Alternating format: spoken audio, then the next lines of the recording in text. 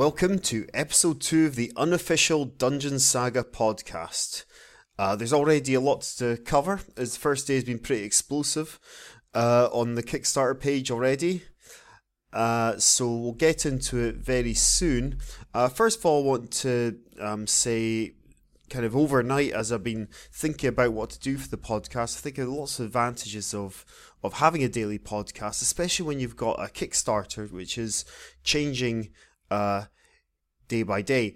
And I've got a few ideas for topics which I'd like to go over in future. I can sort of preview the components as they're coming out, and the stretch goals. Talk about whether I think bits and pieces are value for money, and if the whole thing's value for money overall. Go over the mechanics. I know that the rules will be coming out, or at least alpha versions of the rules will be released quite soon, and go over how I think those work.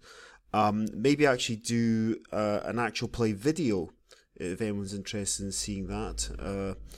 Seeing myself and my friends play the game. Also talking about Kickstarter. If you're not sure how to work the Kickstarter, especially as there's going to be add-ons coming out. There was an add-on announced over the first day.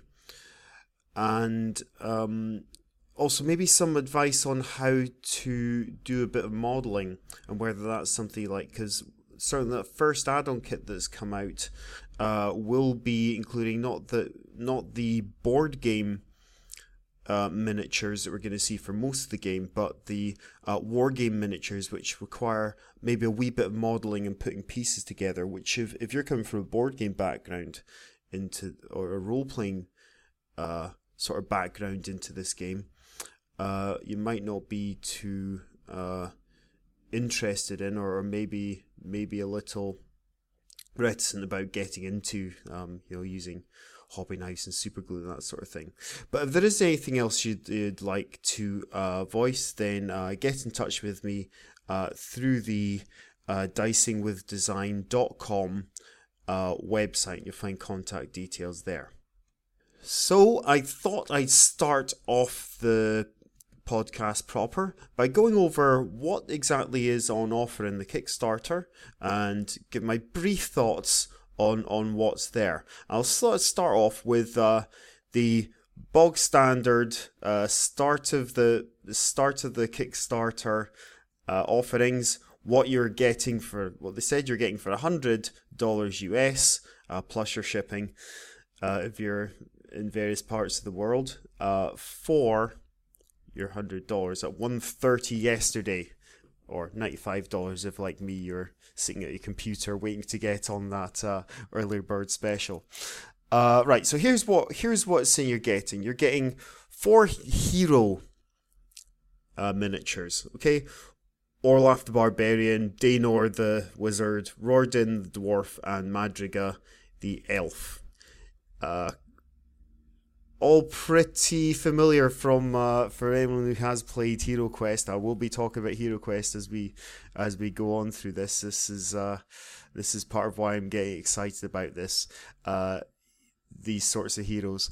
The miniatures look good. I'm quite impressed that they're one piece sculpts, or at least, or maybe pre-constructed for you and good to go out of the box, because you don't get, it doesn't look like the standard standing bolt upright sort of sculpts, all kind of looking two-dimensional, which is what you usually get if you're not getting a miniature and gluing parts of it together yourself.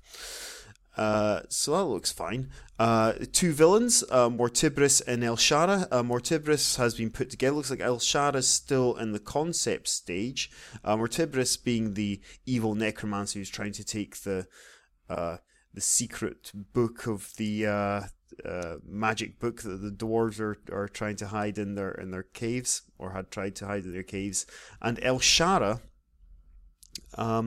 is the elf who took the book to them, but seems to have been driven kind of insane and undead from the concept. It looks quite cool. So they're the 2 evil bosses, what it looks like. Next, 9 skeletons. Looks like three sculpts, three different types of skeleton model. One with a scythe again. Going back to Hero Quest days, looks quite similar to that. One with a sword and shield. One with a bow and arrow. So right away, just like the elf, looks like we're going to be getting some rules for shooting arrows in this game. And you get 3 each of those. And then 6 zombies. One that looks to be wielding some sort of... 2 sculpts again, so 2 types of model. 3 of them on the sculpt with carrying a sword, and one of them just looking like he's about to clothesline someone, actually. Looks like some WWE style action. Yeah, I like these monsters. I think they look really good. These are very nice paint job on them, actually. And in the pictures, and I look forward to, as a hobbyist, getting my hands on these and painting them. I would like to see a little more variety, and maybe we'll see that as a stretch goal as we go on. So what do you think about that, guys? Do you think those models will do the job, or we're looking for more models? Looks like we then got a sets of decks, Necromancer card deck. Don't know what that is, but it looks interesting. Okay, Know Thy Foe cards, which looks like just info cards. Although there's also a Necromancer panel, which looks like it's got a quick reference for all of the monsters on there as well. So we'll see. Maybe get more information as that comes out. Okay, a treasure card deck. Yes, I can imagine. Flipping cards over as you're creeping through the dungeon, looking for some nice loot as the heroes. Equipment card deck, so it looks like some quick references there for some equipment that you can find or buy. Injury, magic, turn, and bone counters. So some chits there to help you in the game. Then there's the dungeon tile pack that looks quite similar in the kind of shapes that we got from the original Dwarf King's Hold game from Mantic Games. We've been told that these are much higher quality and certainly much thicker than the kind of not flimsy, because the original Dwarf King's Hold tiles were actually quite a nice backing on them, but they were very they looked a wee bit sort of waterproof, like some sort of vinyl on the back. So quite high quality print, but really quite thin, and the illustrations on them were and textures did seem to be a bit out of scale with the models that were on them. So look forward to some improvements there. Card dungeon furniture.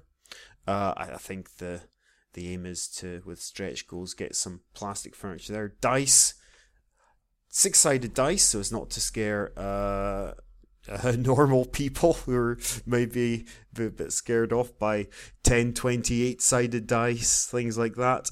The rule book, of course. Card range rulers. Now, range rulers did surprise me. One of the things I like about playing with board games is the fact that you don't have to deal with tape measures or range rulers or anything like this. You have squares that you can count up. So I'm surprised to see card range rulers in there. We'll maybe see how those work, and I'm guessing with the shooting and even maybe the magic system. So I'll look forward to see what Jake Thornton's got, the designer Jake Thornton's got in store for us there. Especially as he's actually recently designed a game, Dead Zone. And one of the major selling points of that was the fact that you count up ranges not with a tape measure, even though it's a miniatures game, but by counting up the number of squares, or it's 3D, so the number of cubes. You just count up the number of cubes between yourself and your target. So yeah, I'm interested to see how that comes out. On top of that, there are the advanced rules. So there are more counters, more cards, and the Adventurer's Companion.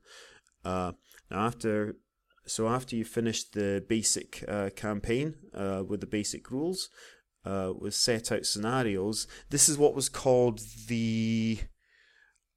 it's called something horrible, actually, like the The Book of Depravity. Ew. In the run up to the campaign. But this is the basically how to take on the game much further, make it much more of a hobby game, something where you're designing your own scenarios and may have a lot more control over the advancement of your character. And make it more of a kind of an old school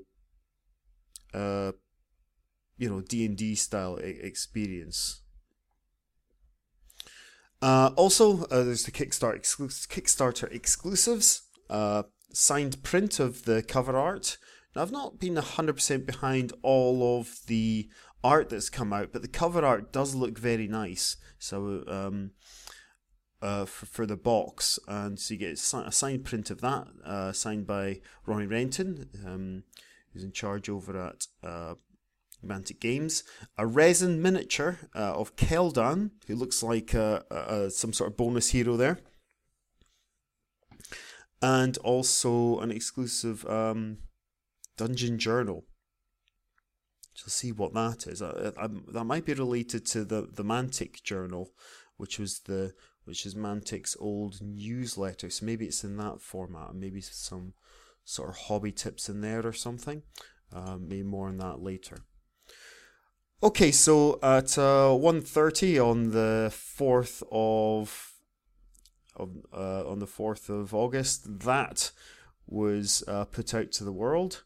I got in early and was one of the first 550 people. Within 4 minutes, this kind of became old news as the project reached its funding goal of $50,000, and then we're into the stretch goals. And as I look at the time there, I see I've already gone over the time that I was sort of budgeting out for each episode. What I'm going to do is, I think I'll draw a line there, and I'll do a second episode today, and I'll go over briefly everything else that's being offered in this. If you think I've been talking rubbish about anything, then get in touch through the dicingwithdesign.com website. You'll find me on Twitter at Grant Sensei, and apart from that, I'll look forward to speaking to you later on today. Cheerio.